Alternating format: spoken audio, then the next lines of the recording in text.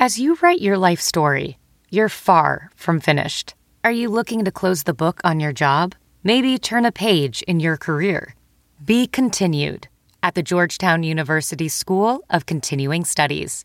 Our professional master's degrees and certificates are designed to meet you where you are and take you where you want to go. At Georgetown SCS, the learning never stops, and neither do you. Write your next chapter. Be continued at scs.georgetown.edu/podcast. Hi, everybody. I've had an absolute blast recording your championship intros on audio and also on video. And for those of you that didn't know, the videos can be done special exactly the way you like them, because these are green screens and we can do them with a scene behind me. Do you want a fighting scene? Do you want a beach scene? Do you want a race car scene? Any scene you want, we can give it to you. It's your theme and my pleasure. Just write our offices and we will answer you with the exact fee involved and how it'll get done. So here we are, and now it's time, and it's your choice. Cheers! From the shores of Malibu where the waves are pumping, to the Great Wall of China, and back to the streets of Las Vegas where the UFC is coming. We are live. This is It's Time Radio, the show where we talk about what you think about but may be afraid to voice. Do not worry, we will voice it for you. We talk about everything on It's Time. Film, TV, politics, UFC, sex, drugs, rock and roll. It's no holds barred radio, folks. That's what we're all about here. And we talk about winners, and we have winners on the show. And aside from my co-host, TJ DeSantis, winner. Aside from myself, hopefully a winner. We have a true winner, a champion winner, somebody I love as a fighter. I admire and consider a friend as a person. And it's so great to have her on the show. No one else but Thug Rose Namajunas. Yeah. Hi, Rose. Hey. So good to have you on. I'm sure you've been like inundated with interview requests and God knows what. The obvious question to you, Rose, is, every time you accomplish what you accomplish in the octagon, I'm sure it takes you to a higher level and a higher level. You were at Madison Square Garden, the most famous arena in the world. The show overall was one of the most amazing UFCs ever. And then to culminate into you doing what you did. Yeah. Unbelievable. I have so much respect for Weili. Not saying it, so much respect for her. But you defeated a monster and you've done it twice. How's it feel? How's it feel? She was definitely the best version of Weili that I've ever seen, especially that night.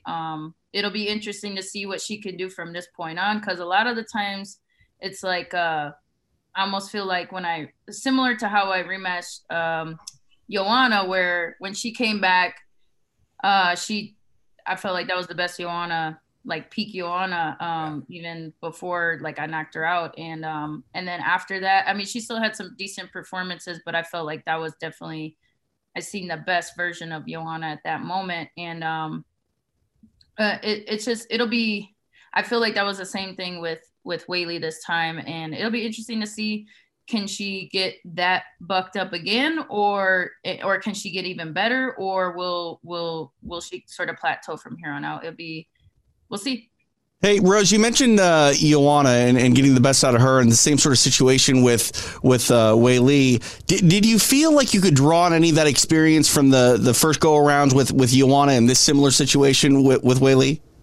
Yeah, I realized that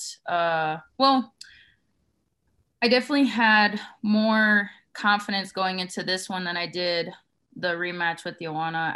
I felt like, but I think I was a little more motivated going into the fight with Joanna than I was going into this rematch with Weili. I sort of had to make Weili bigger than maybe what she really was in order to like kind of buck myself up, because I honestly didn't really want to make that ring. I didn't feel as though she was as dominant as Joanna as a champion. I didn't feel like she totally deserved it. But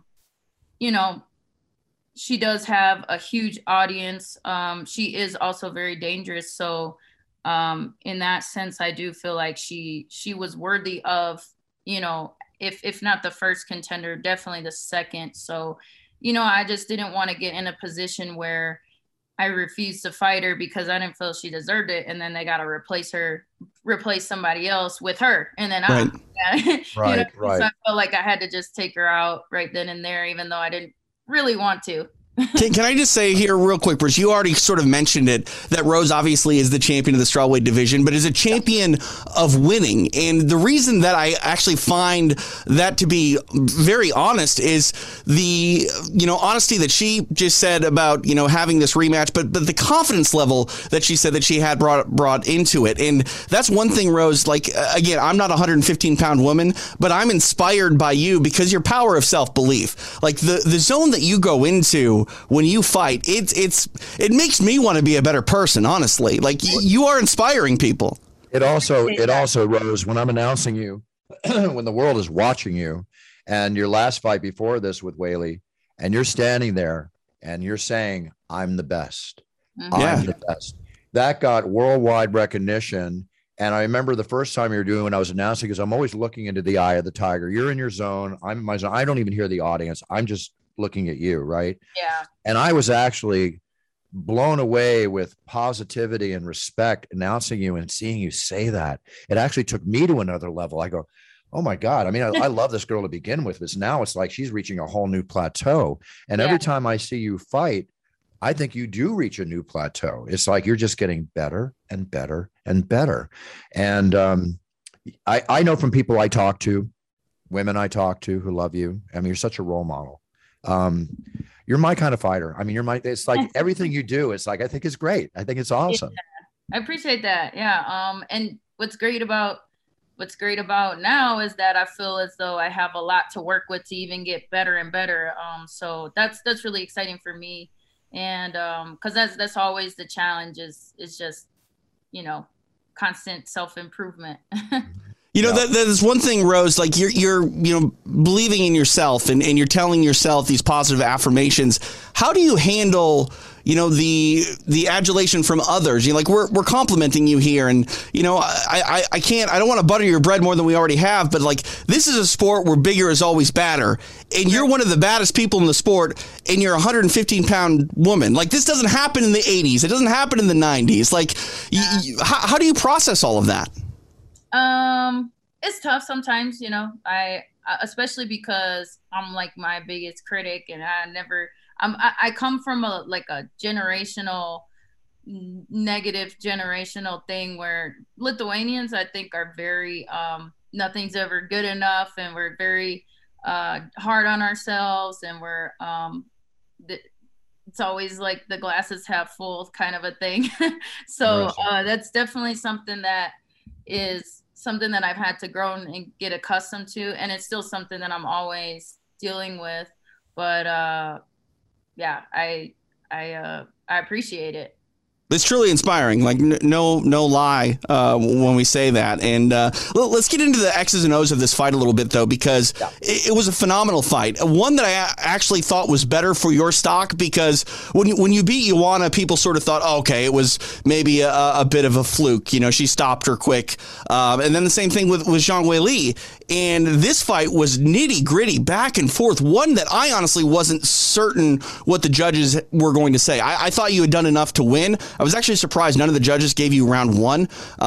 Even though you were taken down, I thought you controlled the majority of the round prior to that.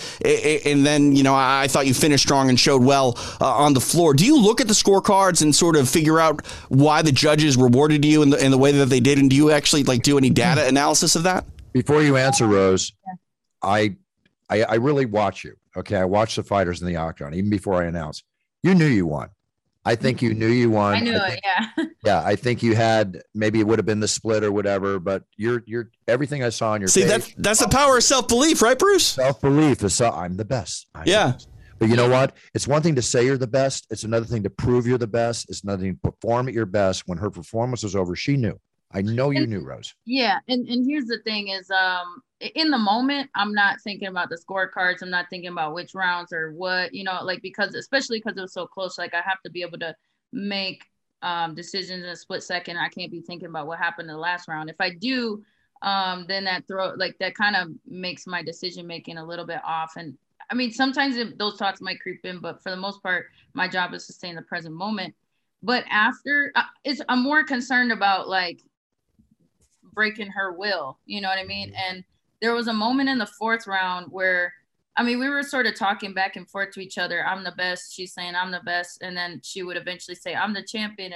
And then it's funny because, you know, I caught her with a really nice overhand right after she said that. And I kind of was like, yeah, are you still a champion? You know what I mean? Kind of like, you want to say that again? And then and it's funny because I felt like at that moment she was like, damn, you know what I mean? Like it wasn't over. Like she was definitely she was game at any moment if I would have let up. But I felt that was the breaking point. And then the fifth round was like, oh yeah, this is she can't get up from under me. And I just knew it, you know? And then I still was sort of in that moment. And I also know like judges can score it any which way and things happen. So that's out of my control. But as far as breaking her spirit, I felt as though I did that and I accomplished it. And that's why I was walking around the way that I was. I wasn't like, you know, when fighters sometimes do the thing where let me act like I won so I could like, you know, right. I wasn't thinking about that. I was like, no, she's sitting over at her corner right now. This isn't her octagon right now. Like she's talking to them like, so what do you guys think, kind of a thing. That's what that energetically speaking, that's what I felt from her. I was like, oh yeah, it's mine. Man, Rose is a boss, Buff. No, she's a boss, you know, and she proves it. Obviously, we all know that. You know, when you walk in there, you own it, Rose. Mm-hmm. Keep it, and you own it, and you're keeping it now. I mean, 2-time, you know, women's strawweight world champion. I mean, what better credits are there in the world than that? It's incredible. Everybody's throwing out Carla Esparza's name as your next opponent. Yes. They can throw out what they want. Carla Esparza, Rose, is that what you want? I would love that. I really would love that, especially because I believe that I would get the best Carlas like at this moment as well. So, I heard Dana said they have options, but I'm like, I don't know what they're thinking, but go for the gold. You know? That's what I want, and I'm happy to prove and show the world how much I've gotten better since we first fought. And well, you know, the interesting fight with Carla, what I think would be great is, you know, we all know that she's the powerful wrestler that she is. I mean, you know, you're a black belt in Taekwondo. You're a true mixed martial artist. You're black belt in another form of karate. I'm not sure which one. Yeah. And of course, you're brown belt in Brazilian Jiu-Jitsu. Now you've got the wrestler coming at you, and we know Carla's going to try to take you down, right? Yeah. And there's a height difference with her, if I'm not incorrect, being 5'1" or 5'2", and you at 5'5".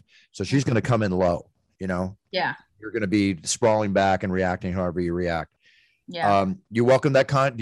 Would you rather have a ground game fight, or would you rather have a stand-up knockout? Let's do this, punch each other silly.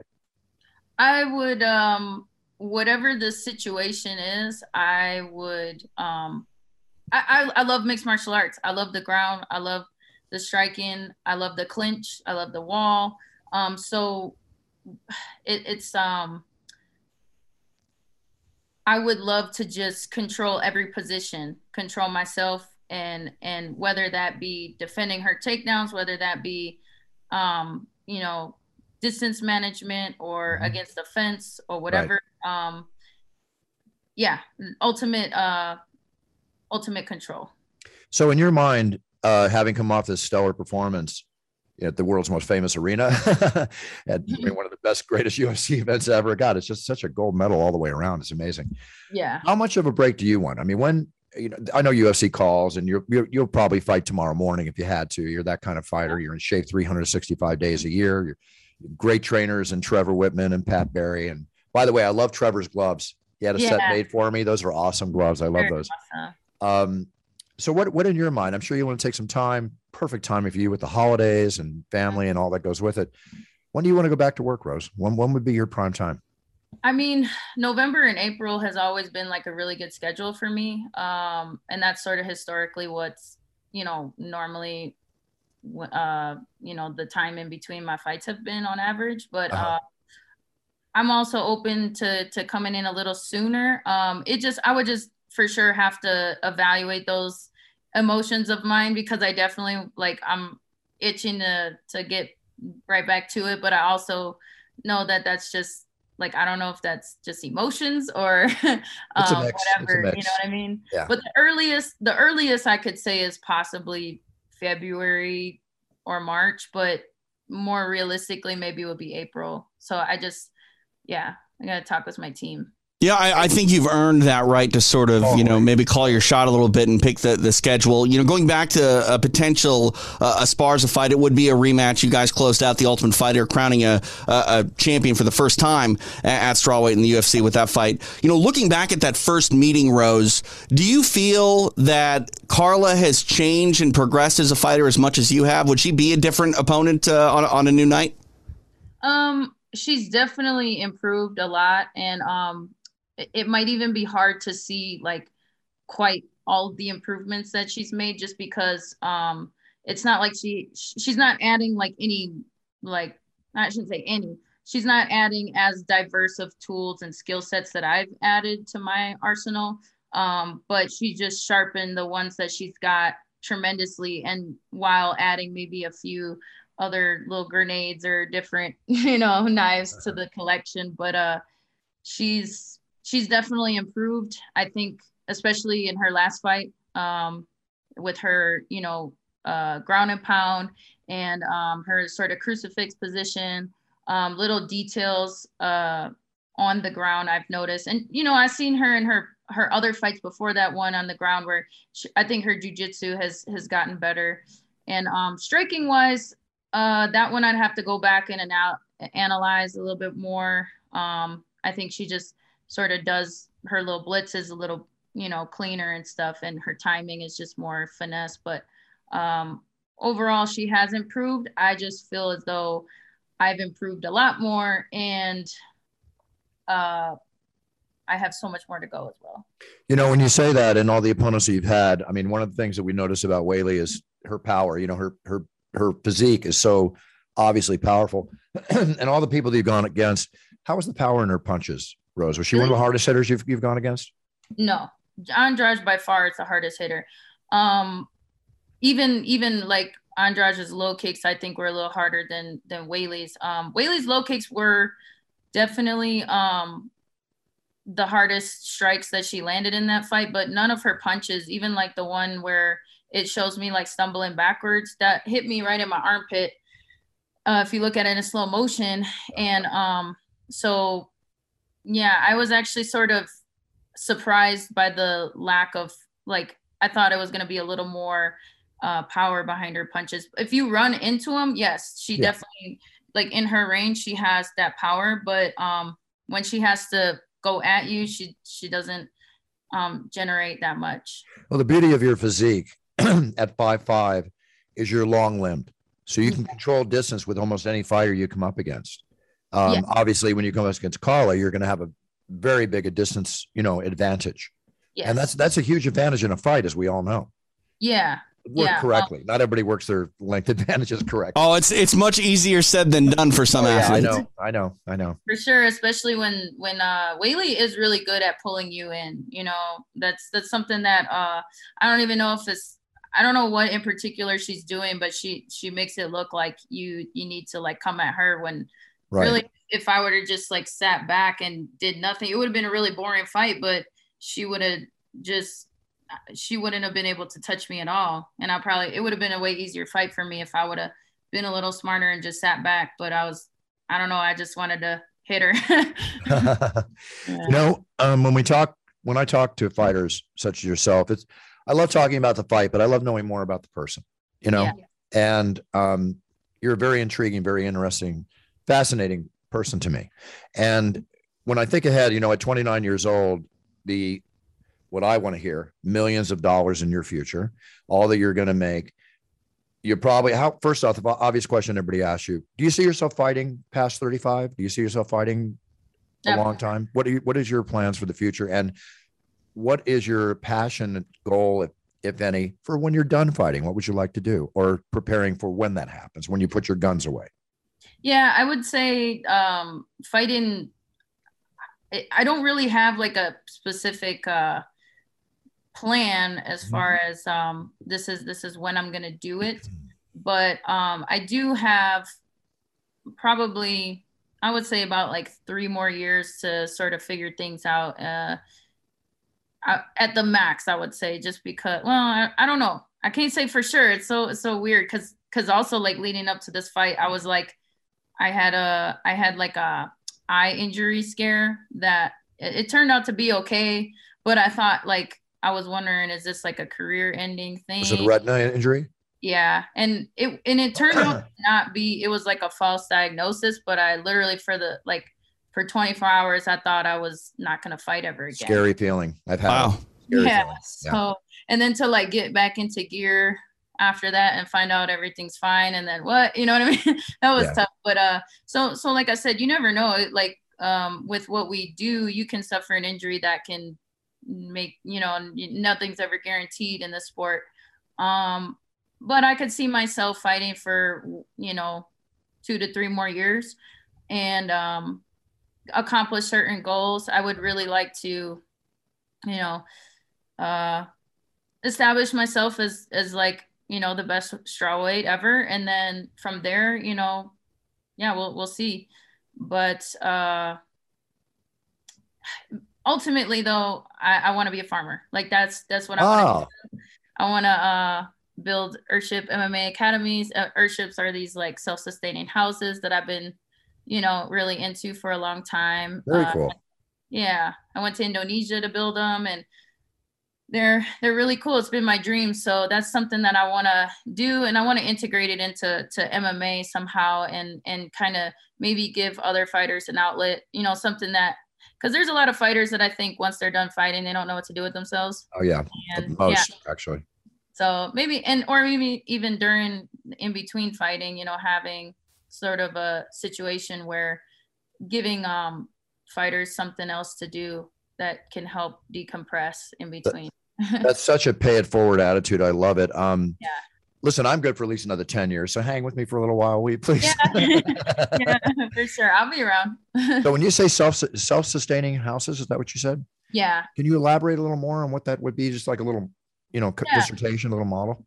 So there's, we have our basic necessities as human beings. We got food, shelter, heat, water, sanitation, heating. So this particular house it uses also like materials that it uses recycled tires and things in the structure itself that kind of functions as multiple different uses, and just different supplies and things that just go to the landfill and they're recycled, and then it recycles water. You have plants in your house. You can have a banana tree in your house. You know what I mean? And then everything is on site. Like, so the way that it works is you treat your own sewage, you collect your own energy. Everything is designed to where we're modeling, we're looking at the trees and how they, take and then give. Like, it's just remodeling, the way a home should be. We shouldn't be just taking from the earth. It should just kind of absolutely. To me, it sounds like if you don't have like internet technology, you live in a place like that, COVID hits, you don't even know it happens because you're just self-sustaining. Hey, there's nothing wrong with that. That could keep a positive attitude going forever to stay away from all the stuff going on in the world. But considering what is going on in the world with climate control and all the ruination of air and everything that, we're doing as human beings, very opportune, Rose. Very opportune. No question. Yeah, and it's cool because right now the reason they're doing so many cool things. Earthship Biotecture, they're going to like third world countries and building them there because they're finding that they're earthquake resistant and hurricane resistant. Wow. And so sounds like the perfect home. Seriously. Especially so it's really cool. And they go to these third world countries because in America they build them here, but it's so much of a slower process because of like all the permits we got to go through, bureaucracy and things, and it's just such a new idea that it's just like it takes a while. Certain places are faster than others, like Colorado's perfect, but there's this, they had this they're building an Earthship school in Haiti, and they're like raising money for that. And actually Ariel Helwani kind of brought attention to it for me. And we ended up getting like a donor to donate the whole kind of goal that they were reaching to build it. So I was like, dang, I should probably promote this a little more because could get a lot more done. I was just going to say, while you're talking like that, I'm thinking, where's Elon Musk when you need him? I mean, I know. He's in space, I think. He's like, he's going around the orbits. No, I know, but still, I mean, he's the kind of guy that he could finance right. this. You know, he just sold $5 billion in stock. Yeah. I mean, take $1 billion of that, or even a half, or $100 million, and let's do something like this. I mean, this is definitely. Rose is right. All these assholes are trying to leave the world. We should probably focus on making the world a better place. No, that always bothers me. Like I get, like, I have nothing but, you know, respect for people that I'm not that smart as far as like going to space and all this stuff, but I just don't understand why everybody's doing that. And it's like there's so much we could be doing here and make the earth a beautiful place. So yeah. Wonderful attitude, Rose. All the more reason why you're just such a supreme role model for the people watching. And see, inspiring, the most inspiring champion. I'm telling you, it's Rose Namajunas. No, it's awesome.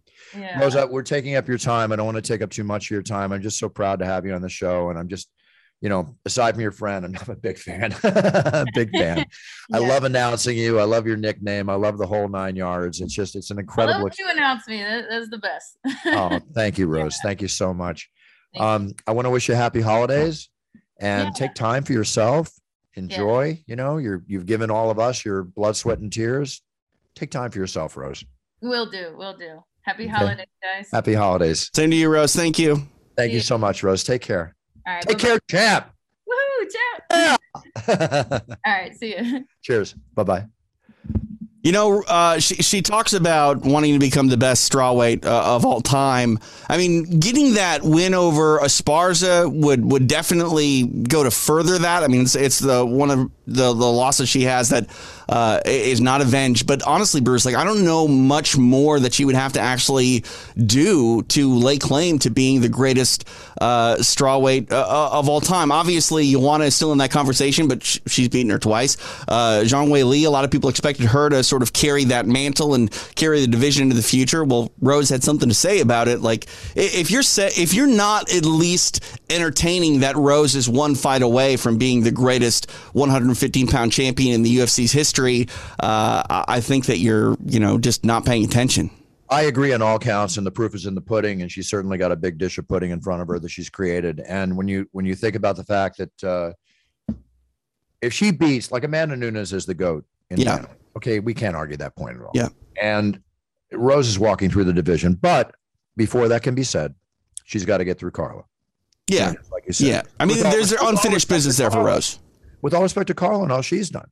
And I'm sure Rose would admit the same thing, as humble and as a great a champion as she is. I mean, that's the thing. Getting a win back for athletes in their journey, it's really important. And, Rose, I think, is not necessarily campaigning for it, but you can tell she wants that win back. When you brought it up, she immediately said, like, it sounded like she honestly wanted that fight maybe more than this rematch with Zhang Weili. So I firmly believe that Rose is, especially, beating Joanna, then giving her an immediate rematch. Same thing with Zhang Weili. Like, I feel that if anybody deserves to sort of pick their next fight, it'd be Rose Namajunas. She deserves that opportunity to maybe go and get what she wants in her next bout.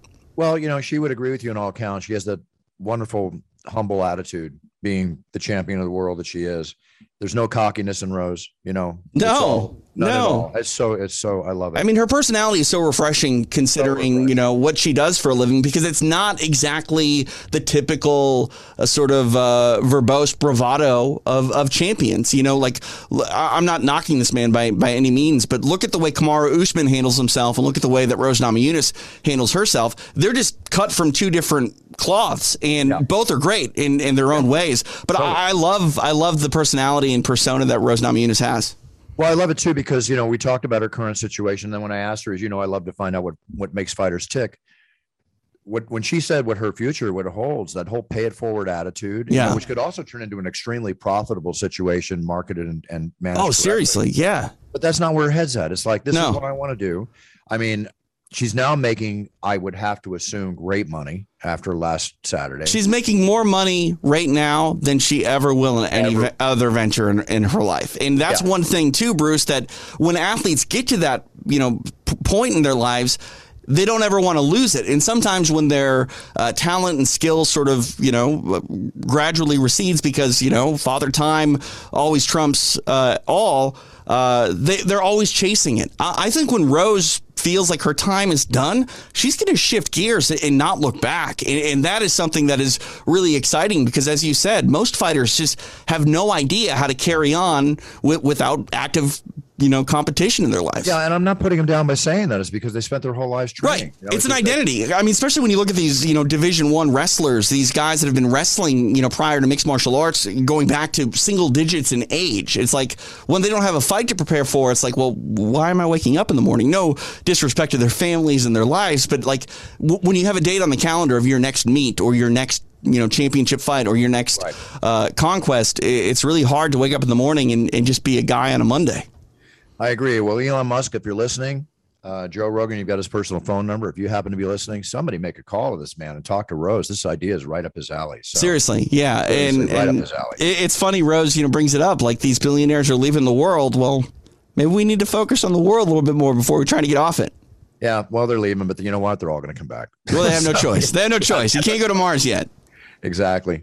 Well, Rose fought on one of the greatest cards for me personally I've ever announced, and one of the greatest cards I think MMA fans, UFC fans have ever seen. Hey, can I say, Bruce, like this card on paper looked like it was going to be the best card of the year. And when you have a card that looks so good on paper, I mean, generally we're left a little bit disappointed. Even if those fights are still good, it's hard to live up to the hype. You know what I mean? You're backing up what I say all the time. Yeah. When people go, oh, this card's bleh, right? It's right. It always delivers. Right. It always delivers. Right. And then when it looks like it's going to deliver, it comes up a little bit short because your expectations are so high. Yeah, but the UFC's been banging it out of the park. These shows have been amazing. This card was the best actual card I've ever seen where it looked just as good on paper. You know what I mean? It delivered. Right. I got to tell you, man, I love the New York fans. I love Madison Square. They are tough fans. If you're not the boos and it's like maybe it's because it just delivers so much action when there's a lull in the action. But let's talk about the action for a second. Let's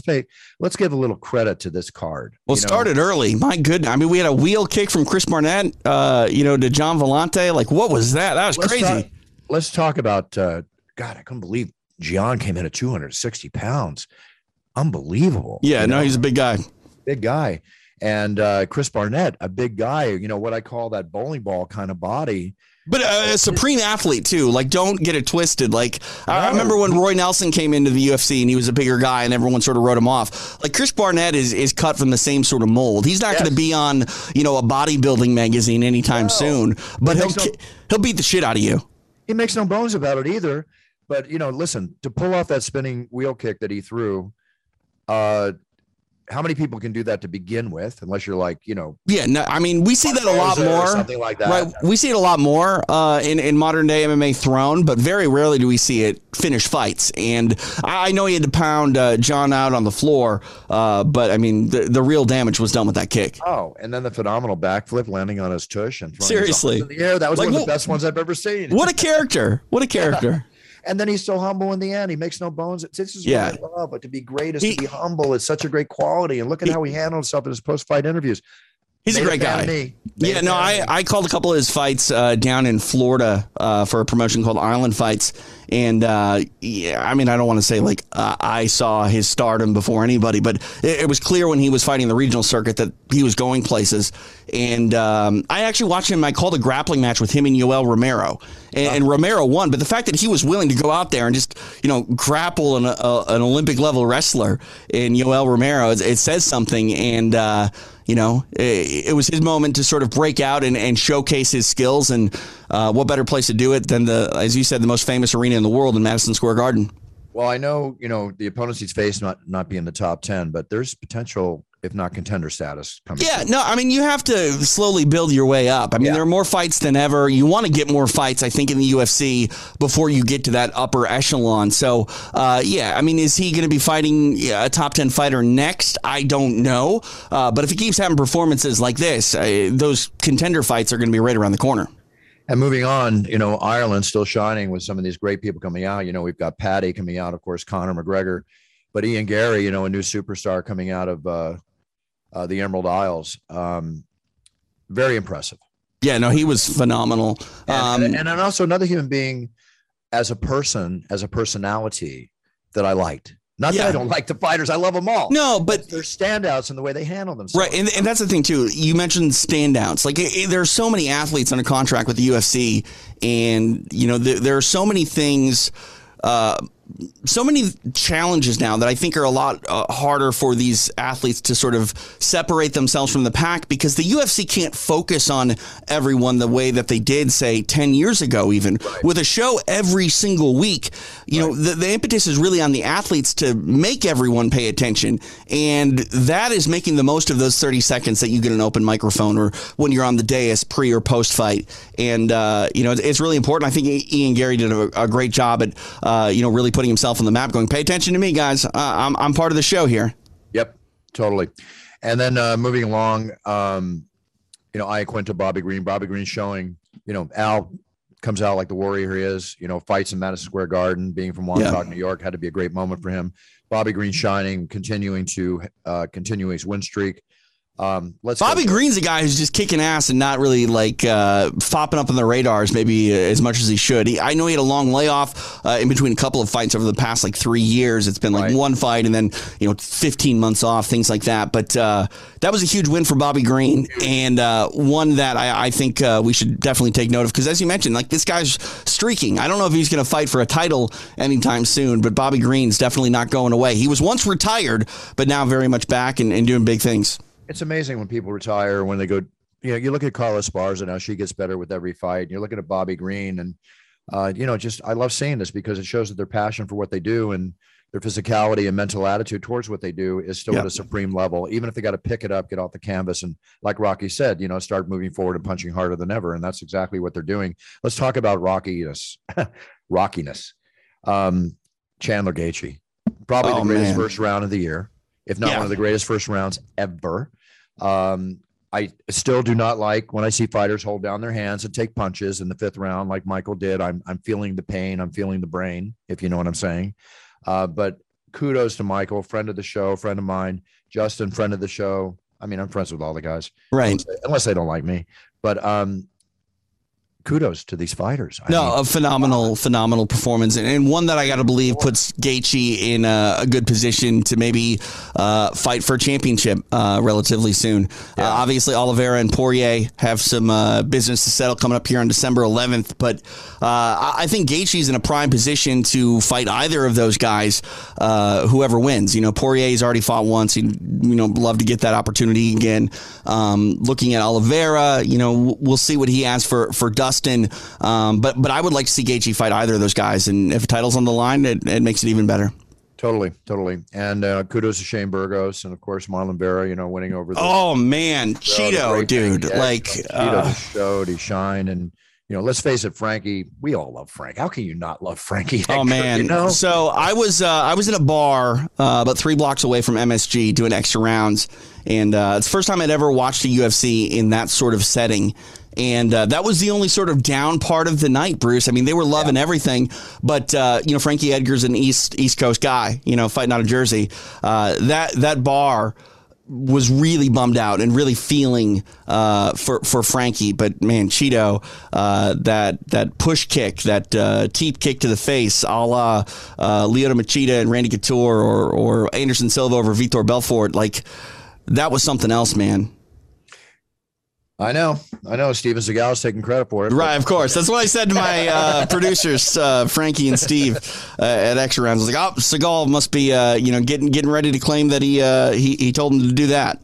I was waiting for the news on the internet, but it obviously didn't happen. I guess he didn't watch the fight. No. So, sorry, Steven. I know you're a friend, but I had to make a joke. I had dinner with him one time in Buenos Aires when Lyoto Machida and he and I and Dan Miragliotta, we were filming a TV commercial, and Steven took me out to dinner. Doesn't drank about 6 glasses of fruit juice and everything. It was a fun dinner, hearing and talking film and everything else, but he was talking to me about the kick. And I just said, Steven, the beauty of the kick is when you throw that kick, which and I had to say it, which is a kick, you learn as a yellow belt in Taekwondo. Right. It's a very basic, Judo. it's not a knockout kick. No, it's not a knockout kick, but the whole secret of it is you should always, to me, every time I fought or trained, the knee is the gun sight. Wherever I put my knee is where the kick's going to land. Yep. So if you're lifting up the knee and it comes up when you're fighting in the right position, the other fighter just doesn't see it. Right. They don't see it coming up. Yeah. That's the key to the kick. And I like the wording that you use, like your knee is the gun sight, because the best fighters in the world are able to change that kick's destination, as they throw it. Mirko Cro Cop was able to do that with his left kick, whether he'd want to go to the body or the head, and he would make that sort of split-second decision mid-throw. I don't know if that was the case with Chito Vera, but man, that's the first time I've ever seen him throw that kick in a UFC fight from what I can remember, and that might be his highlight win right there over a legend in Frankie Edgar, a UFC Hall of Famer in my book. That is the win in the moment that Chito Vera wanted to get against Jose Aldo. It didn't happen then, but that win on Saturday night really speaks volumes about where he's going. Absolutely. And it's a real simple thing when aiming that kick. If this is the head and you're throwing the kick at a roundhouse kick, you aim outside the head, so you kick through the head. If this is the head and you're throwing the front kick, you aim at the nose or the forehead, so it goes through the head. It's the knee is the gun sight. That's the way I just believe that. I like it.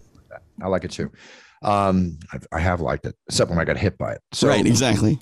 Colby Covington, Kamaru Usman. 5-round war. Good fight. Good fight. Very good fight.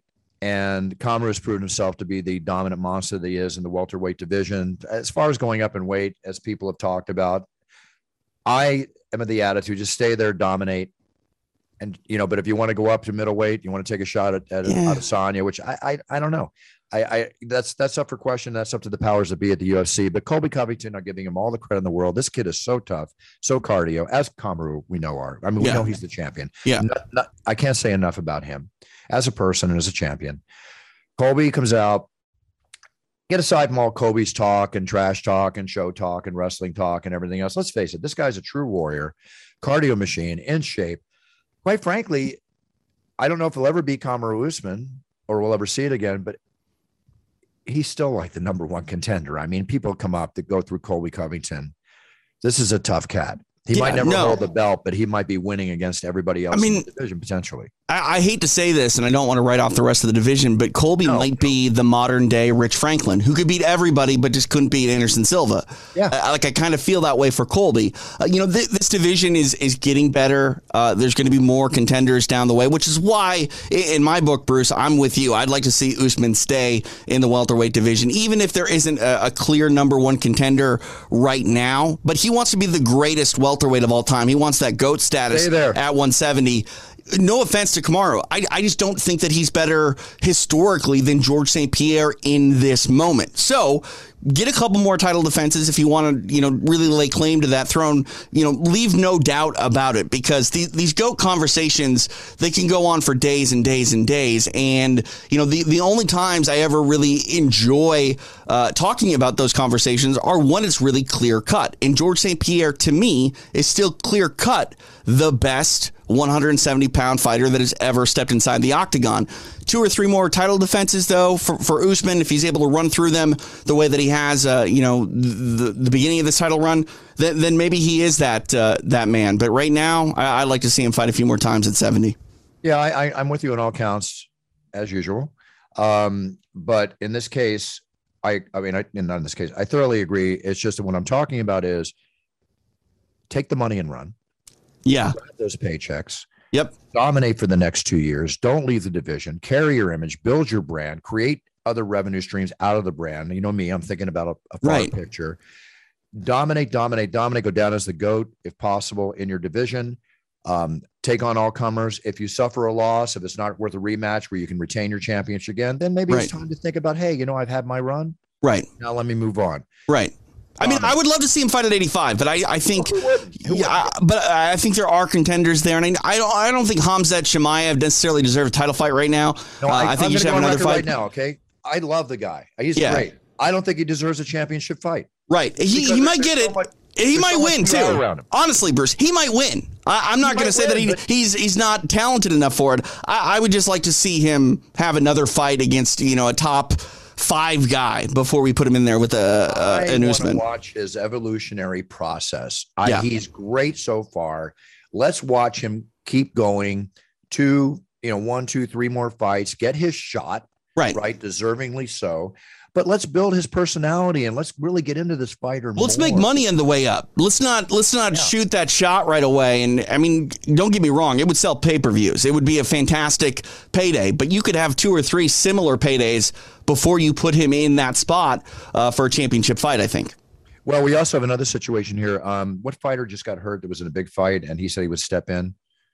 Oh man, I don't know. I forget. I read it yesterday, but he's another fighter that's in shape 365 days a year. He gets a call from Sean or Mick. He, bottom line, whoever handles that division, he's gonna step up. So, okay, we're all fans of his. We want to see his progression, and we will. This Saturday we've got Holloway and Rodriguez.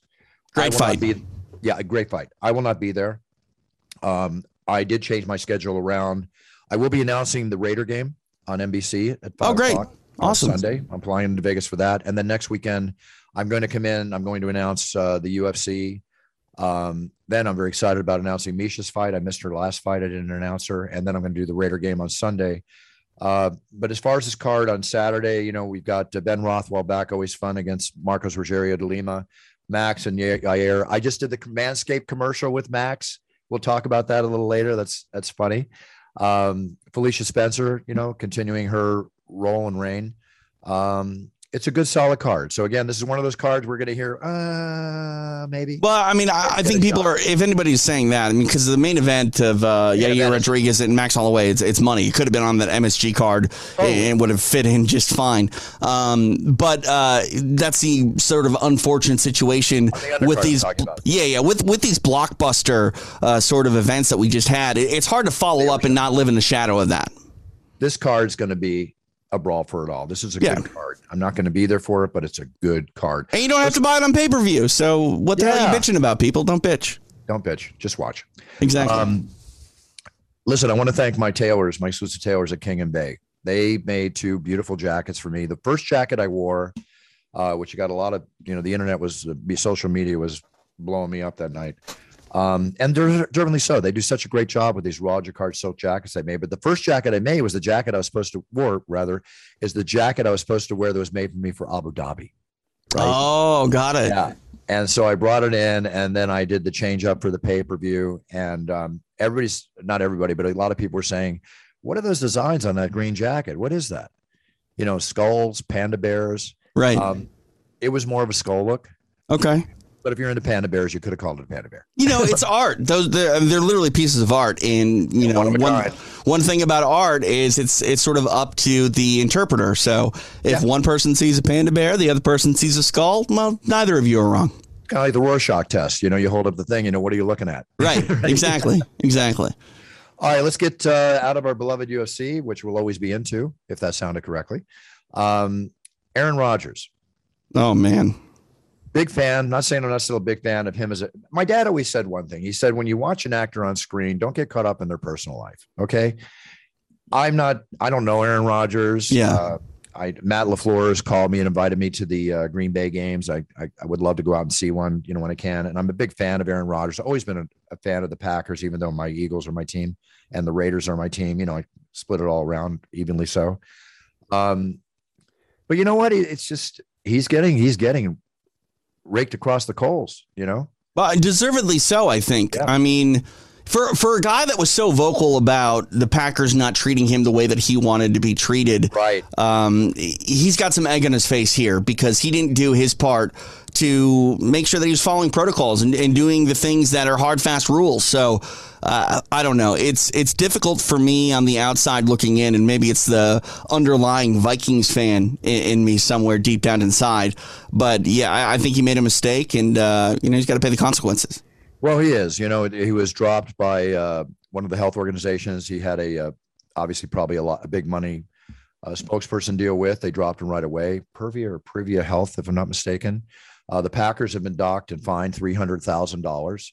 The NFL has fined also Aaron $14,000 for his COVID violation. And this is the kind of thing that, will continue to haunt you. It'll continue as much role model status he had. It's going to be there in a dark way. But you know what? It's like Johnny Unitas said, as I said before, see on the field superstar. He gets back on the field and performs. He's a NFL quarterback who is supposed to perform at his job, and he's one of the best ever. This is the question, though, is like, what does this say about him as a person and as a leader? Because the fact that he sort of took a shortcut here and, didn't necessarily do what he was supposed to do, where does that begin and end? Is this an isolated situation? Maybe it is. And I guess we have to give him the benefit of the doubt until, proven otherwise. But, deep down inside, if I'm someone that wanted to maybe sign Aaron Rodgers, I would look back at this and be like, well, that was sort of a really big F up. Would this be a liability if I brought him to my organization? I think that most NFL teams are going to look at the skill factor and say, we'll take him. But then you have other people, sponsors, where, obviously players of his status, as well as other people in sports entertainment, make even more money in their sponsorships than they make what they do. That's where it's going to hit them hard. You can essentially, piss off everybody in the league, and the Dallas Cowboys will still sign you to a contract. Yeah, so they'll still sign you, but will Previa Health give you another 7-figure deal? No. Well, I don't know if he necessarily needs it, believe it or not. No, probably not. Time cures all ails. People have a lack of memory after a certain time. But anyway, aside from all that, not good, Aaron. That's not the way to handle it. You don't do that. Don't do that. Don't do that. Simple as that. Halle Berry was at the show, and of course, she put the belt around Rose, and Halle and I were talking. What, you mean Jackie Justice? She's having her premiere of her movie Bruce. That's the character named Jackie Justice. Yeah. It's a Saturday night. I just got an invitation to go to it. And this is what I liked. It's at the Chinese Theater here in Hollywood. And Halle told me she was going to invite me when I saw her Saturday night. And lo and behold, the invite came through. But this is what COVID society is now. Everybody has to wear a mask. Everybody has to show a vaccine card. And you've got to show a negative COVID test within 48 hours of attending the premiere. I got to tell you, after going through COVID, I'm perfectly fine with that. Yeah, no, I mean, anybody that's been really affected and had to go through COVID personally, you don't find them complaining too much about it. It's the people that have sort of been ambivalent to it all and haven't been forced to sort of, stare COVID in the face themselves that tend to be on the side of like, well, whatever, I don't necessarily need to do this and this is stupid. But I mean, rules are rules, man. Like going back to like what we talked about with Aaron Rodgers, like just do what you're asked to do. And 99% of the time when you follow the rules, everything's going to be just fine. Just do it. It sucks. I get it. I don't want to do it, but you just do it because that's what you do. Well, it's like this. You don't want to do it, but do you want to get it? Okay. Right. Nobody wants to get it. No. Nobody wants to get it. Take it from me. You don't want to get it. Okay. Yeah. All right. A couple little news stories here. Not that we're not talking about the news right now. We talk about the lottery all the time, how they blow their money. Right. Yeah. Yeah. It's sort of a thing. There's even like a show about it, like how winning the lottery ruined my life. And how families are suddenly, loan me this, loan me that. Yeah. A woman was arrested in New York and charged in connection. She didn't borrow the money. She didn't get given the money. She stole it. She was charged in connection with cashing in her cousin. I'm sorry, I'm laughing. I don't mean to laugh. With cashing in her cousin's $1 million winning lottery prize ticket and keeping the money. Oh, my. What the heck? Well, how do you prove that? Well, the person was asked by her cousin last year to cash in the winning lottery ticket because he wanted to remain anonymous. Yeah, I mean, you can do that. Anybody to cash in?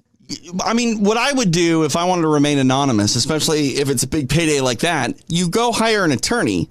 And the attorney can set up a trust that you're not even, publicly named on, and you take care of it that way. I'm with you, but the average person doesn't think about that right away. I mean, I'm a below average person, Bruce, and I just thought of that right away. You're in this low percentage that would even think about that. That's because I hung out with you, Bruce. That's why I would think about that.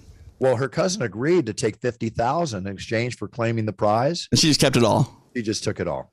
I mean, I hate to say this, but is she necessarily in the wrong? Because, I mean, once you hand off the ticket to cash it in, it's sort of an exchange of ownership in a roundabout way.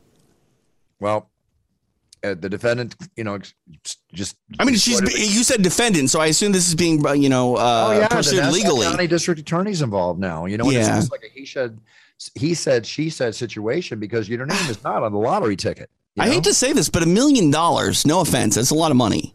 I'm not saying that's not. $1 million cuts a lot of family ties. Right, but it's also not enough money, in my opinion, to try to have to go through all of this anonymously. Like, I mean, maybe this person has a lot of stuff in their life that having money would just really complicate everything if people knew about it. But I don't know why you would open yourself up to these sort of vulnerabilities. And I don't know, man. Like, I think it's kind of crazy that she just went for it all. She just tried to steal it. That's crazy.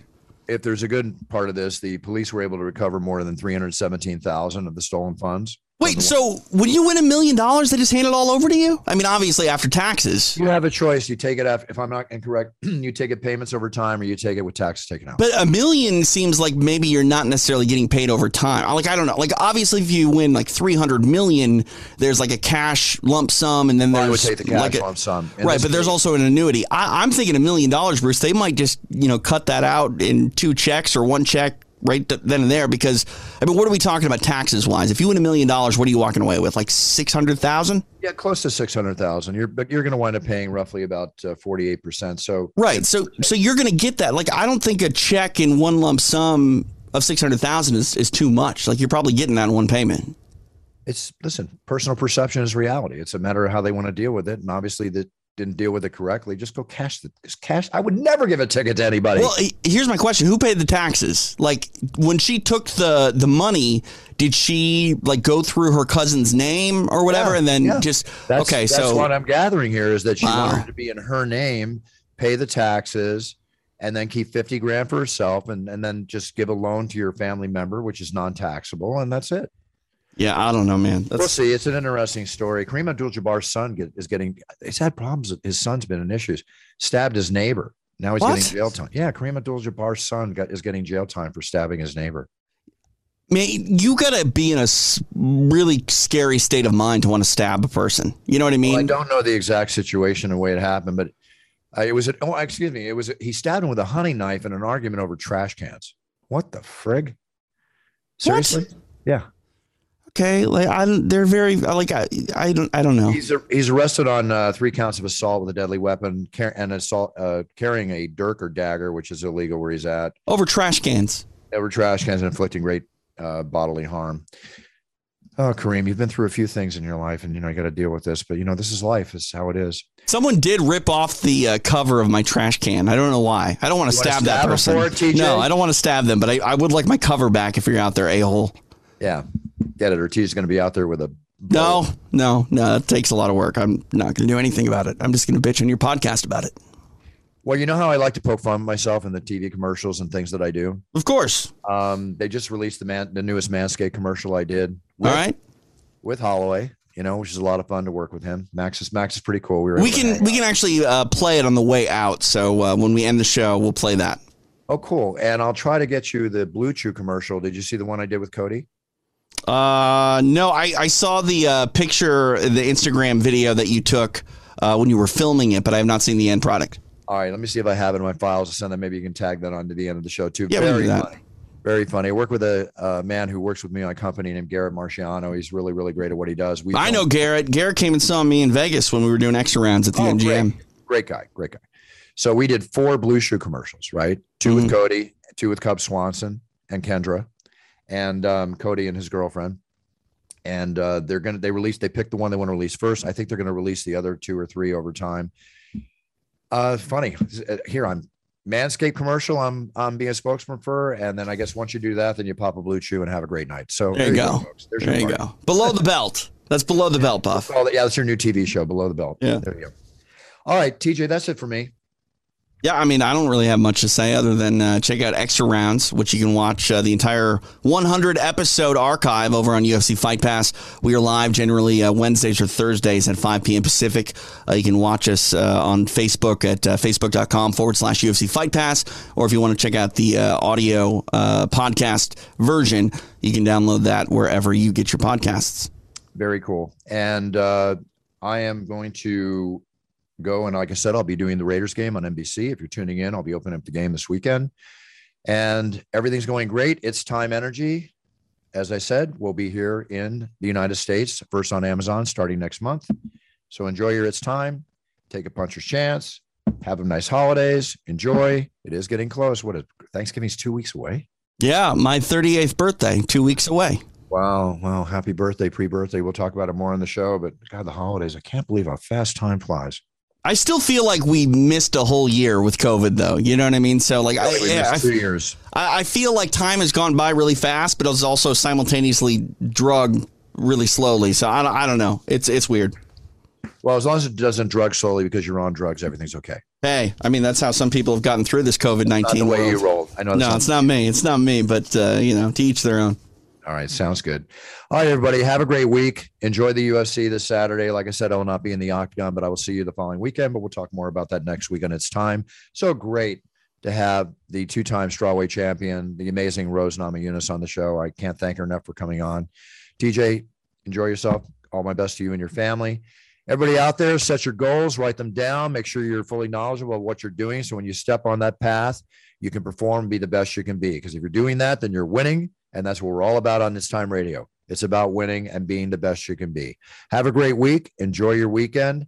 And I will see you next week. Buffer out. Big cheers. No fears forever, folks. And thank you again for all your cameos and all your video orders coming into brucebuffer.com. You're keeping me busier than ever, and I love every minute of it. Thank you. It's time! Presenting the Lawnmower 4.0! Featuring skin-safe technology, a powerful 7,000 RPM motor, and it's waterproof! Security outboard. Go to manscaped.com and order your Lawnmower 4.0 today. Last night was so amazing. Hell yeah, it was.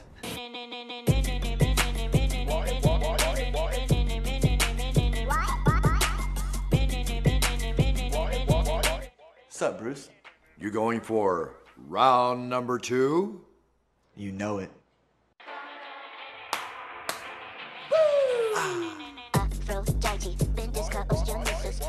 Brought to you by Blue Chew. Chew it and do it! Let's jump into Peppa's world of play. Look for spring flowers, hunt for muddy puddles, and bravely explore exciting places with Peppa playsets. Peppa Pig, inspiring kid confidence.